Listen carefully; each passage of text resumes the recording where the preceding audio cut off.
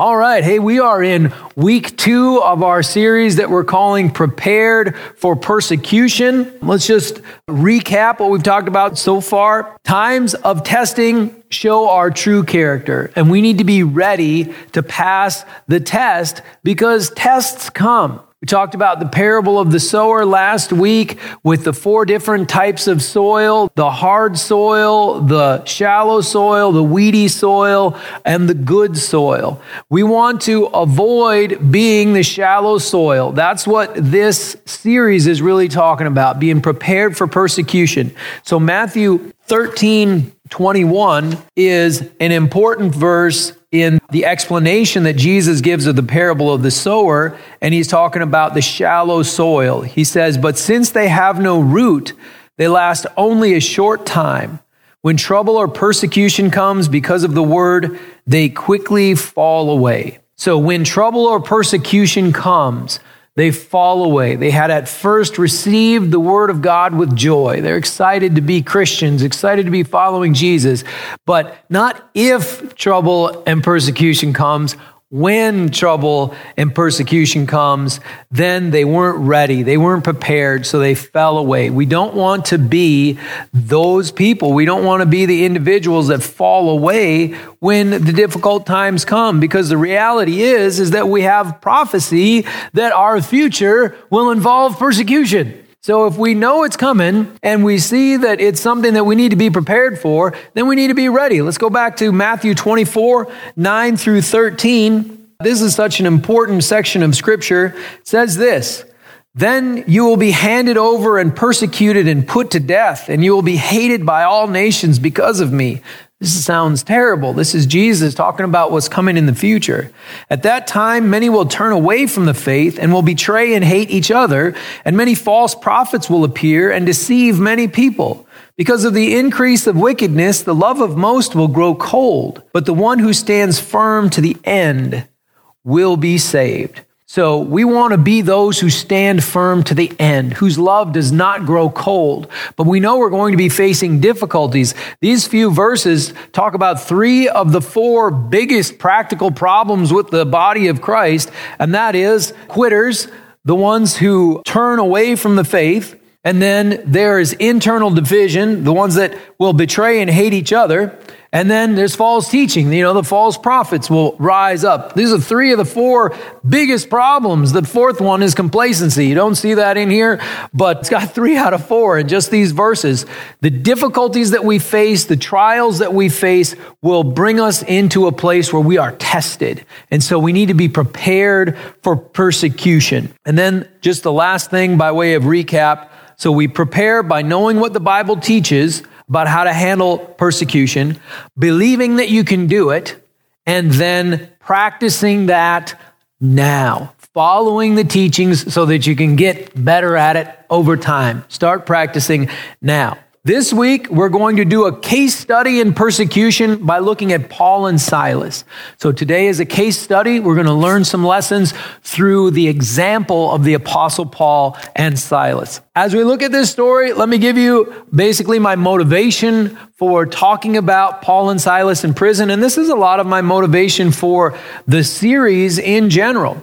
There is a famous Proverb 29:18, which in the King James is, "Where there is no vision, the people perish."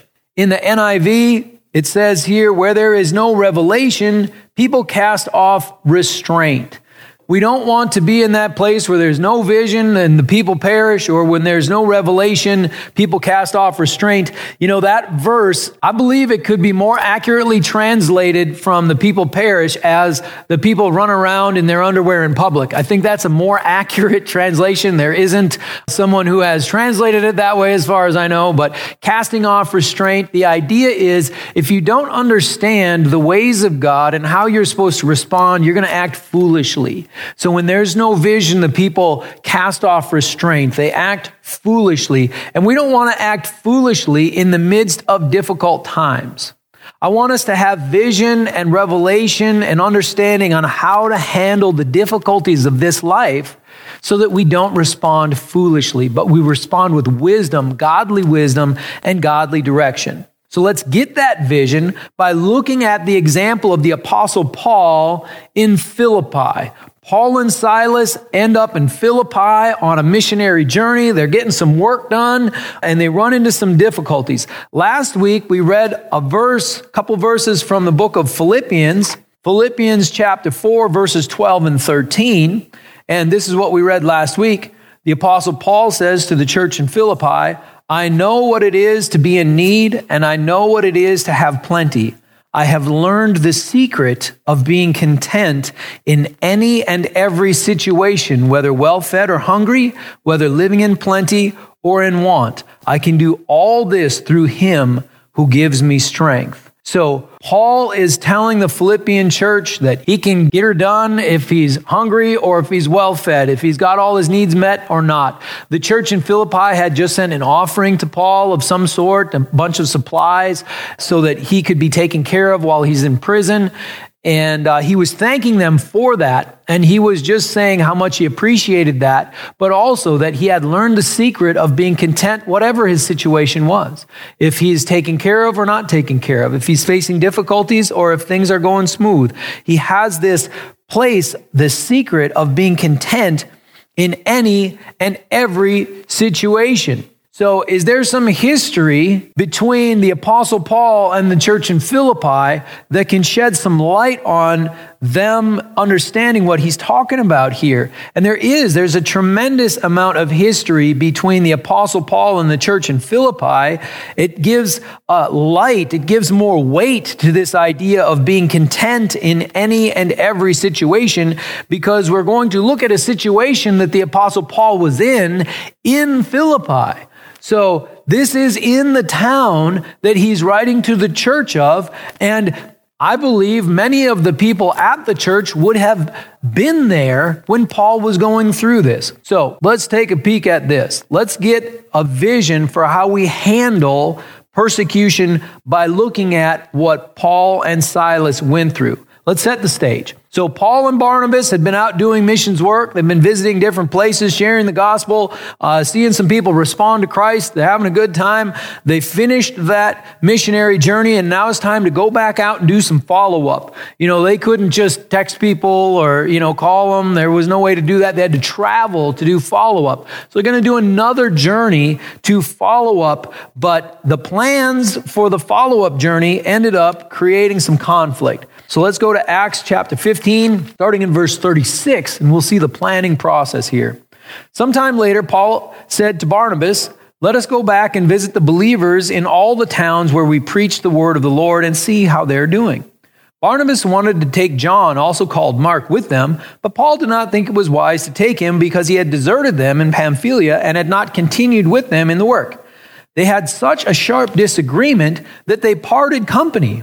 Barnabas took Mark and sailed for Cyprus, but Paul chose Silas and left, commended by the believers to the grace of the Lord. He went through Syria and Cilicia, strengthening the churches. So we see here that there's a sharp disagreement between Paul and Barnabas. Barnabas, of course, the son of encouragement. He's a great guy. He's always trying to stand up for the underdog and the one that's marginalized. And so he's standing up for John Mark.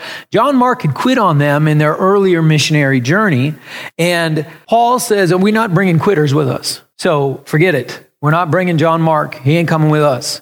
And he wouldn't relent. And so Barnabas, who John Mark's actually his cousin, he wants to bring him with. And so he's like, you know what, we'll just go our own way and we'll go and check up on some people ourselves. You go do your thing, we'll go do our thing.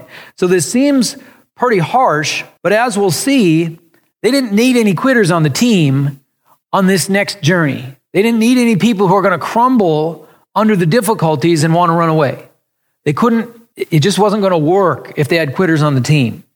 So there was not just follow-up happening when Paul and Silas went out, but they were doing new missions work as well. So let's look here. We'll jump to chapter 16, verses 9 and 10. During the night, Paul had a vision of a man of Macedonia standing and begging him, come over to Macedonia and help us. After Paul had seen the vision, we got ready at once to leave for Macedonia, concluding that God had called us to preach the gospel to them.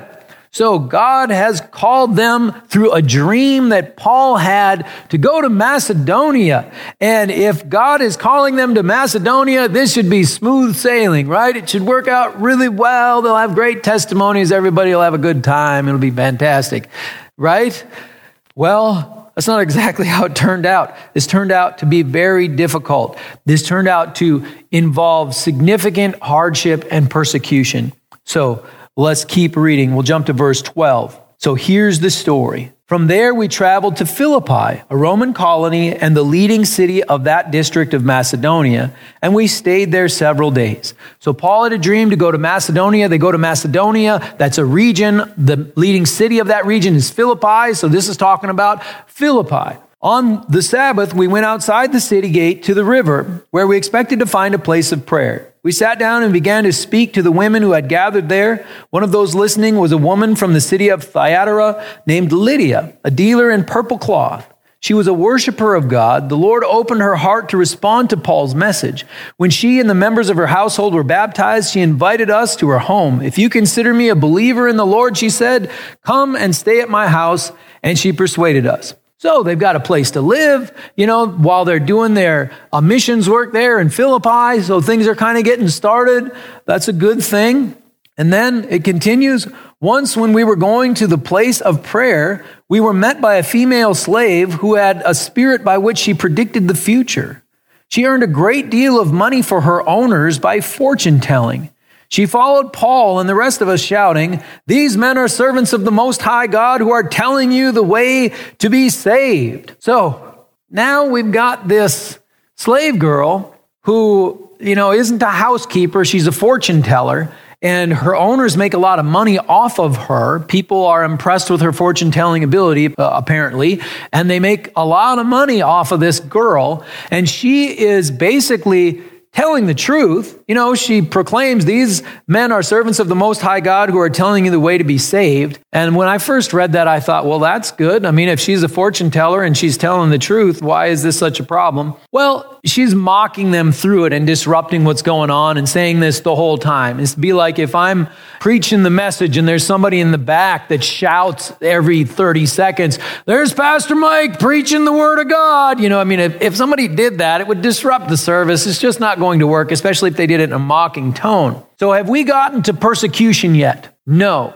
Right now, Paul and Silas are experiencing opposition. Someone is basically disrupting what they're doing. They don't like them. They're opposed to what they're doing. But this isn't persecution. This is just opposition. So when somebody doesn't like you because of your faith, or they say, "I disagree with you and you're wrong," then that's just opposition. It's not persecution. Persecution is different. So let's keep reading and we'll get a sense of what persecution is. She kept this up for many days. Finally, Paul became so annoyed that he turned around and said to the spirit, "In the name of Jesus Christ, I command you to come out of her." At that moment, the spirit left her. When her owners realized that their hope of making money was gone, they seized Paul and Silas and dragged them into the marketplace to face the authorities. They brought them before the magistrates and said, "These men are Jews and are throwing our city into an uproar by advocating customs unlawful for us Romans to accept or practice." So now it's getting worse. They're getting arrested. That's into the persecution realm where they're being arrested. It's getting scarier. The crowd joined in the attack against Paul and Silas, and the magistrates ordered them to be stripped and beaten with rods. After they had been severely flogged, they were thrown into prison, and the jailer was commanded to guard them carefully. When he had received these orders, he put them in the inner cell and fastened their feet in the stocks.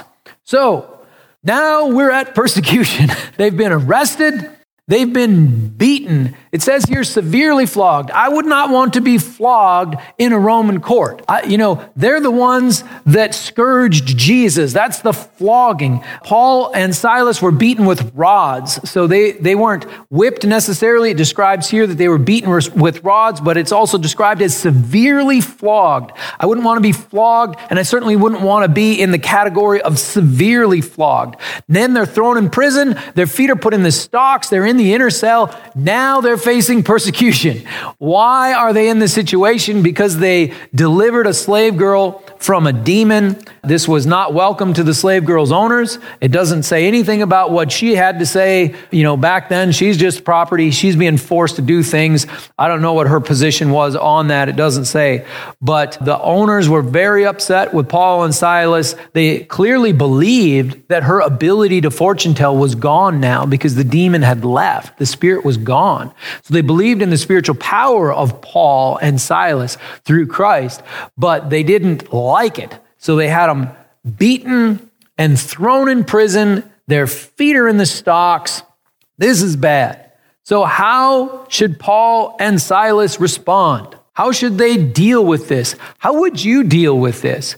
If you're just trying to serve Jesus, you're doing some work for him and somebody keeps disrupting the meeting or disrupting what you're doing over and over, and then after several days, you finally put a stop to it, and then you get beaten and your feet in the stocks, thrown in prison, how would you respond to that? How should they respond? What should they do? And if I may be so bold, what if Paul and Silas were told to wear masks instead of beaten and thrown in prison? How should they respond to that? Might that be just a little bit less of an issue than this situation? So the things we're dealing with, of course, are inconveniences. It's not even opposition, let alone persecution. So we need to be able to handle our inconveniences. And let's look at Paul and Silas to see how they handled this much, much more difficult situation. So let's keep reading. Their response, verse 25. About midnight, Paul and Silas were praying and singing hymns to God, and the other prisoners were listening to them. Their response wasn't to whine and cry. Their response wasn't to ask God, why did you do this to us? Or to be dejected and have their faith crushed. They're having church. They're praying and singing hymns to God, and the other prisoners are listening. Think about what this means. It's just one little verse. About midnight, Paul and Silas were praying and singing hymns to God, and the other prisoners were listening to them. What is their physical situation? They've been severely flogged, beaten with rods, and they've been put in the stocks in the inner cell, their feet in the stocks, not their head and hands like you might picture, but their feet are in the stocks. I don't know about you, but I'd have trouble sleeping, in that situation. As we learn later in the story, their wounds are just open wounds. It's not like they took care of them. The rods opened them up when they were hit with them, and they just left them. So they're wounded, undressed wounds. Their feet are in the stocks. Their physical situation is quite terrible. What is their emotional state in this? Well, they're still worshiping the Lord. They're still praying. They're still trusting in God. It's really amazing. What's their spiritual situation? They're not in a spiritual crisis. They're trusting God in the midst of this. They've got faith that God will deliver them and something good is going to happen. And then the amazing second part of this verse, and the other prisoners were listening to them. So the prison was set up such that, they were in the inner cell, the central cell, and then there's prisoners all around them, and they're all able to hear Paul and Silas. So Paul and Silas are showing the other prisoners what it means to follow Jesus in the midst of difficulty, in the midst of persecution, in the midst of hardship. This is just amazing how Paul and Silas were able to handle this situation, not whining and crying and throwing a fit, but instead full of faith, singing and praising God, having a prayer meeting, having church at midnight. So what happens next? Suddenly, there was such a violent earthquake that the foundations of the prison were shaken. At once, all the prison doors flew open and everyone's chains came loose. Now, the way I picture this is God is watching from heaven and he's thinking, okay, Paul and Silas, it's not me doing this. You can do it. You can overcome. I've got a plan here. And when they are just singing hymns and they're having a prayer meeting and they're showing their faith in God in the midst of the difficulty, I just see it. Again, this is me just picturing it in my mind. I just see God so moved and amazed at it. He just shakes that place and knocks the chains off and opens the doors. It's amazing the response that God makes to Paul and Silas's overcoming spirit in the midst of this difficult time of persecution. So let's keep reading. The jailer woke up, and when he saw the prison doors open, he drew his sword and was about to kill himself because he thought the prisoners had escaped. But Paul shouted, "Don't harm yourself. We are all still here." There is so much in this. First of all, Paul doesn't just look at the jailer and watch him kill himself, right? He cares about the jailer. If you were in a Philippian jail, flogged severely, thrown in the inner cell, he's the one who threw him in the inner cell and put feet in the stocks. Would you care about the jailer? Paul cares about the jailer. He shouts, "Don't harm yourself. We are all here." Now, it was dark in the prison. How does Paul know that all the prisoners are there? It's dark. If you were in a Philippian prison and it's midnight and it's dark, there's no lights in the jail, your chains fall off and the doors are open to the prison, what would you do? I tell you what, you run out into the night. That's what you do. You get away from there. But Paul says that they are all still there. What an amazing miracle that God would have the chains fall off of them and the doors of the prison open, but nobody leaves. Why didn't they leave? I believe it wasn't just a prayer and hymn night. They're having revival meetings and there's people getting saved. The prisoners have decided that they're going to follow Jesus. And Paul, when the chains fall off and the doors open, Paul says, "Hey guys, everybody stay here. Nobody leave. We got some work to do." And they stayed. This means that there's an incredible, amazing move of God going on. The prisoners, not just Paul and Silas, the other prisoners stayed to show mercy to the jailer. This is amazing. It's incredible. So let's keep reading. The jailer called for lights, rushed in, and fell trembling before Paul and Silas. He then brought them out and asked, "Sirs, what must I do to be saved?" They replied, "Believe in the Lord Jesus and you will be saved, you and your household." Then they spoke the word of the Lord to him and to all the others in his house. At that hour of the night, the jailer took them and washed their wounds. Then immediately he and all his household were baptized.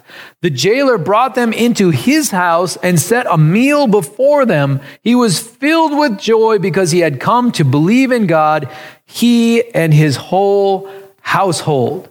So this is the fruit of Paul and Silas's perseverance. The fruit of it is that the other prisoners, I believe, were saved. The jailer must have been listening because he asked them, "What do I need to do to be saved?" He wasn't sleeping, I don't think, the whole time, but he was sleeping when the earthquake happened. So he knew that Paul and Silas were men of God, and he knew to ask the question, "What do I need to do to be saved?" So the fruit of Paul and Silas's perseverance is that the jailer and his family come to Christ, that the prisoners come to Christ, and then we see, I'm sure from this, it's the formation of the Philippian church. The church in Philippi that Paul is writing to, that's the book of Philippians, has got to be made up of people that were here, prisoners, probably the jailer and his family. They would have been committed to Christ and they would have been part of that church that opens up. So this is who Paul is writing to when he says, "I know the secret of being content in any circumstance, whether well-fed or hungry, whether living in plenty or in want."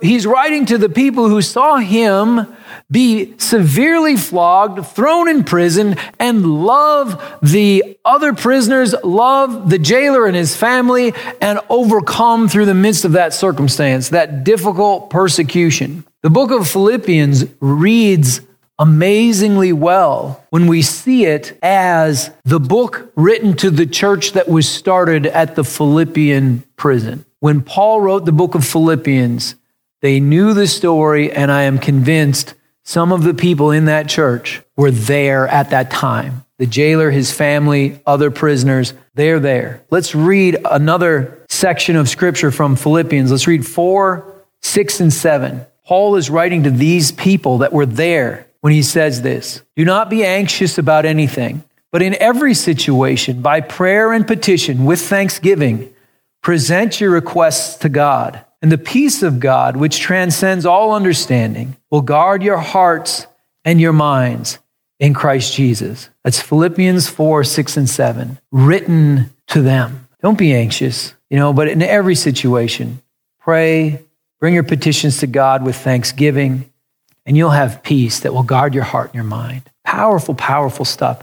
This is not theory. This is not theology. This is life. By looking at Paul's example, what is our vision for facing persecution? How should we handle the difficulties and the hardships of this life? So I'm including the difficulties and hardships. You've got inconveniences, opposition, and persecution. We saw Paul handle opposition and persecution here. How do we do this? Well, Paul's example, the vision we should have for how we can walk through this, Paul had an unshakable faith. He had a dream, from God. Go to Macedonia. Who's the man of Macedonia? They leave after that. There's a little bit more to the story that we're not reading today. You can read the rest of the story there. Paul is a Roman citizen, and he calls them on that. So it isn't just all nice stuff. Paul also was aggressive, but he had an unshakable faith in the midst of this situation. He didn't whine and cry. He didn't have a faith crisis. His faith was unshakable. And as we walk through the difficulties of this life, now is a good time to practice an unshakable faith, because we're going to be facing things that are harder in the future, very likely. Paul had a profound peace in the midst of the storm, and he told them how to have peace in the midst of difficult situations in Philippians 4, 6, and 7, but he showed them that first. He's in the inner cell with bleeding wounds. His feet are in the stocks, and he's having revival meetings, and people are getting saved. Peace in the storm. Paul had an amazing love for his enemies. He was able to bring other people into having that love as well. All of the prisoners had to stay for the jailer to survive, for the jailer to not, in his shame, fall on his sword. They all stayed. Not only did Paul and Silas love the jailer, but they brought all the rest of the prisoners into the place of loving the jailer as well. And of course, this is a great example of overcoming evil with good. Paul and Silas overcame evil, tremendous evil that happened to them. They overcame that with good. This is the example, the vision we should have for facing persecution. Unshakable faith, profound peace in the storm, love for enemies, and overcoming evil with good. So let's apply this to today. What are some lessons that we can take home? Lesson number 1, we need to put our current circumstances into perspective. For most of us, we're going through an inconvenience at this time. The COVID-19, all of that, all these things that are going on, the different guidelines and restrictions, this is an inconvenience. It's not even opposition. From a pastor's perspective, I think it's very important for us to understand that we have incredible privileges and incredible freedoms in the United States.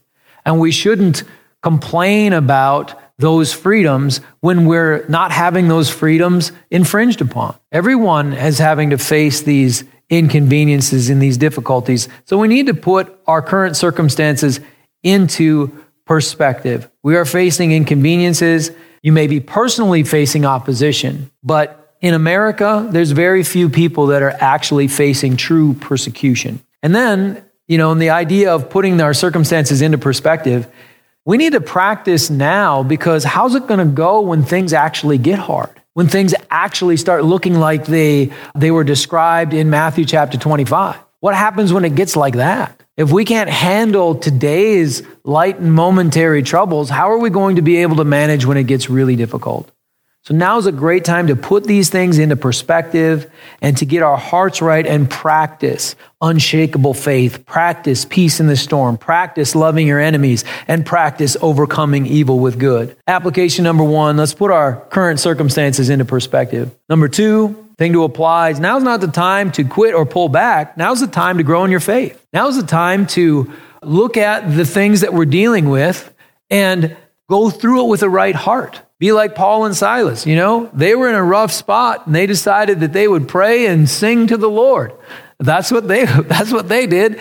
Do that. They didn't whine, they didn't cry, they prayed, they sang to the Lord. So we need to practice growing in our faith dealing with the things that we face right now. Let's look back at Paul and Silas. What if they had a quitter with them? Remember, they didn't bring John Mark, and Barnabas didn't come either. His heart was to encourage John Mark and to bring him up. And Paul was like, no, we're not bringing any quitters on this trip. What if they'd brought a quitter? And instead of Silas being in prison with Paul, it was Mark. What would the other prisoners have heard? What would have happened if Mark was there when he's not ready to face that persecution, not ready to face that hardship, and he crumbles? Well, they would have just seen another person crumbling under the cruelty of the Roman Empire. But instead, they saw the power of God to overcome. Now, Barnabas and Mark were not excommunicated, but then again, they're not mentioned, neither one of them, in the book of Acts again. That's the last you hear from them in the book of Acts. They're still believers, they're still part of the group, but Paul and Silas now go forward. We see them in the scriptures. The Apostle Paul continues to be a focus of the book of Acts. Barnabas and Mark, they're kind of set to the side. So we don't want to quit. We want to grow in our faith. We want to face the difficulties, the inconveniences, the struggles with a right heart. And this can take many forms, but really it's about a resolve in your heart to follow Jesus no matter what. So look at the circumstances that you're facing, the struggles that you have in your life, if they're personal struggles or societal struggles, whatever they are, and have a resolve in your heart to follow Jesus through them no matter what, to have your heart right before God, to stay thankful in the midst of all the circumstances, all the things that you're dealing with. So it isn't about doing a specific thing, because different people are handling these things and making different decisions, and that's fine. It's about a resolve in your heart to follow Jesus no matter what, and then applying that to your life. So now is the time not to pull back or quit, but to grow in your faith. And then the last point number 3 here that I want to make before we close, is that the world is watching when we do something remarkable. I think oftentimes Christians think the world is watching when they're not. You know, they don't care about us as much as we think they do. But when we're doing something remarkable, they'll pay attention. If we're doing something remarkably stupid, they'll very much pay attention. If we're doing something remarkably courageous, they will see that as well. So in this time where there's disruption and difficulty for everyone, we need to be examples like Paul and Silas were to the other prisoners. They weren't just speaking to people at a conference. They were in the prison speaking to other prisoners who were listening to them pray and sing hymns to God and apparently talk about how to be saved. They were speaking to other prisoners, ones that were going through the same difficulties. And while they were going through the same difficulties, Paul and Silas did not crack. And the other prisoners knew exactly what they were going through. And they saw the faith and the peace and the strength that they had, the courage that they had, and they're like, there's something good going on right there. They saw it.